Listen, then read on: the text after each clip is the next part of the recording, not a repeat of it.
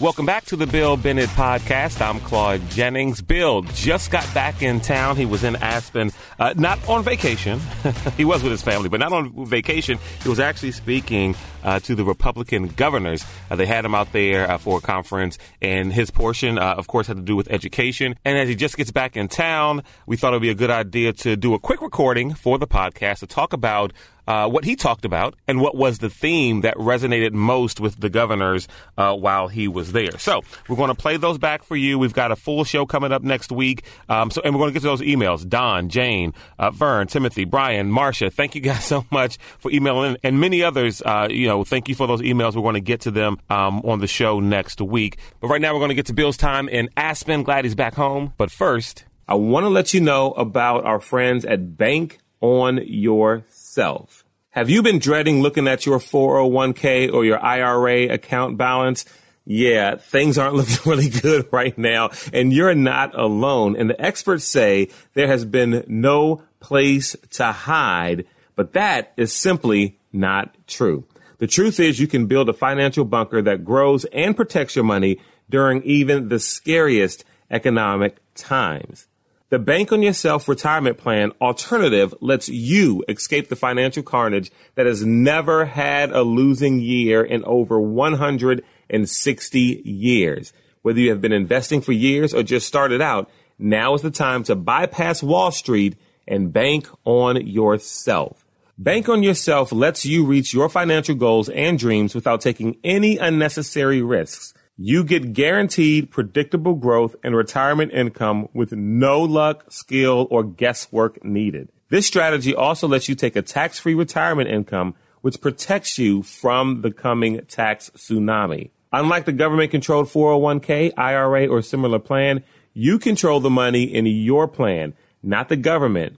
You can use your money for any purpose with no questions asked without interrupting the growth of your savings. This is the strategy famous businesses like McDonald's have used when no banker would lend them a dime, and almost anyone can do it. No volatility. Your plan doesn't go backward when the markets tumble. Both your principal and growth are protected. Peace of mind. Perhaps the best reason of all. You'll know the minimum guaranteed value of your plan on the day you plan to tap into it, and at every point along the way. You can get a free report with all the details of how adding Bank on Yourself to your financial plan can help you take back control of your money. Just go to bankonyourself.com/bill. That's bankonyourself.com/bill. This information is for educational purposes only and is not a solicitation for the purchase of any financial product. All guarantees are based on the claims paying ability of the insurer.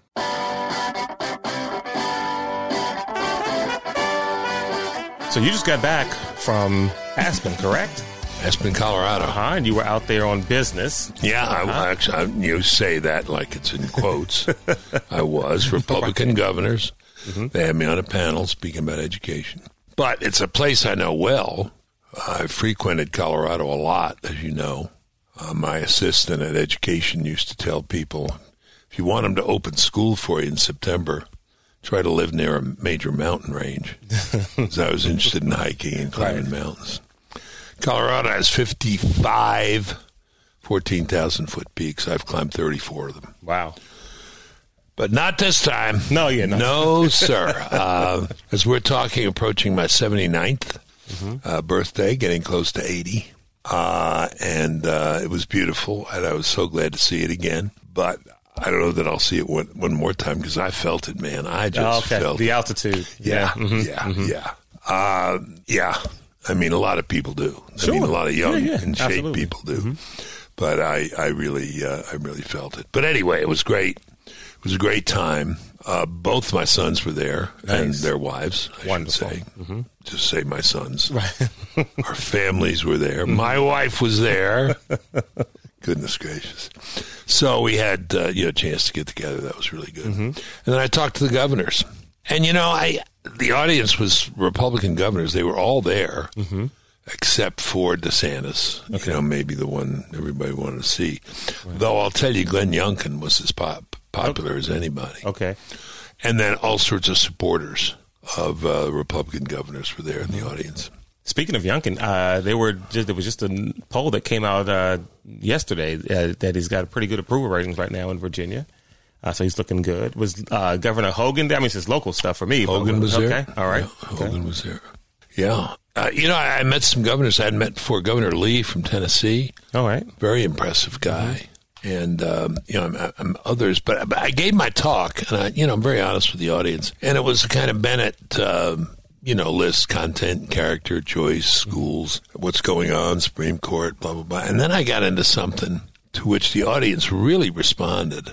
I don't even know how I got there because I wasn't planning when I was preparing my remarks. But I found myself saying, whatever happened to work?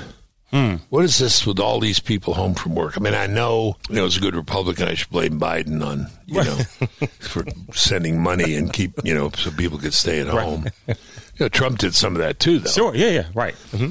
And okay, fair enough. But was there already a predisposition not to work among young people? Okay. I think you got to really foster that impulse or desire to work. Mm-hmm. And you got to teach. And the biggest applause line I got was when I said, we need to remind people of the value of work. And Justice Holmes said, a man who has not worked and worked well has missed one of the great pleasures of life. Mm-hmm. I think that's true. And the line that the audience so positively responded to is I said, we have to reinstate that passion for work, to want to get up on a Monday, not to dread the Monday. We used to talk at the radio show, even though the hours were so ridiculous, about, looking for Saturday. But, Saturday was great, Sunday was great, but I was looking for Monday. Mm-hmm.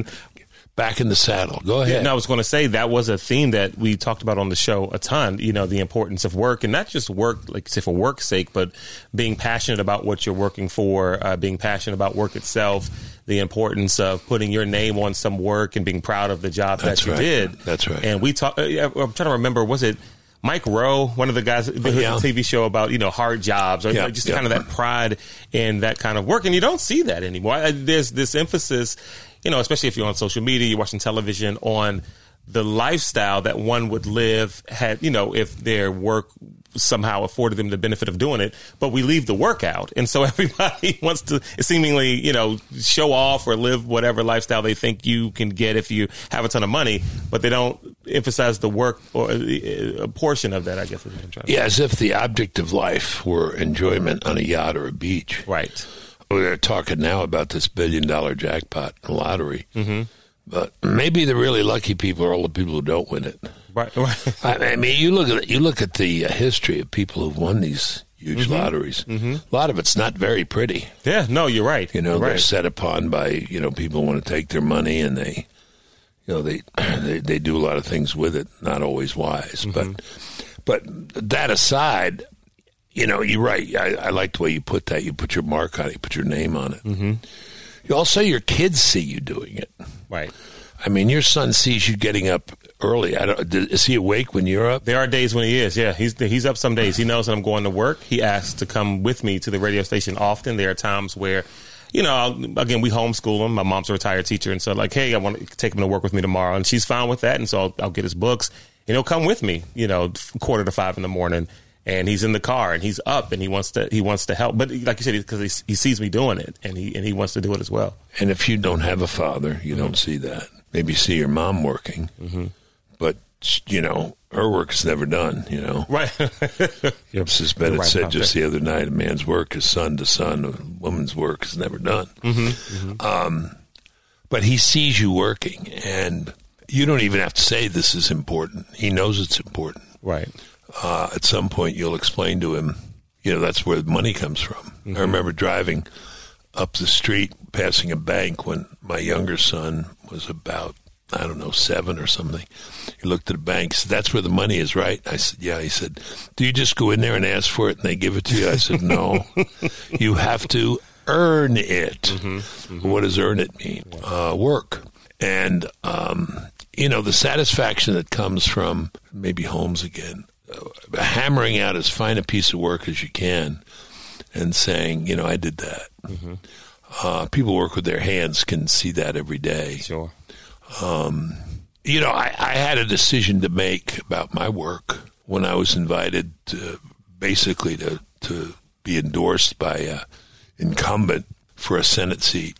And he said, and you're very popular in the state, and I'll support you. And for me to run, I didn't have much interest in elected politics anyway for myself.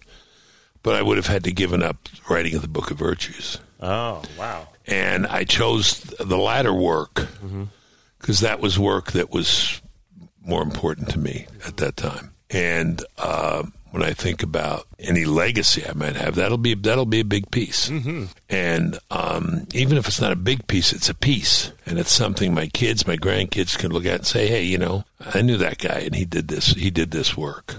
Anyway, the reaction, I said, a passion for work, and the audience just kind of exploded in applause. Mm-hmm.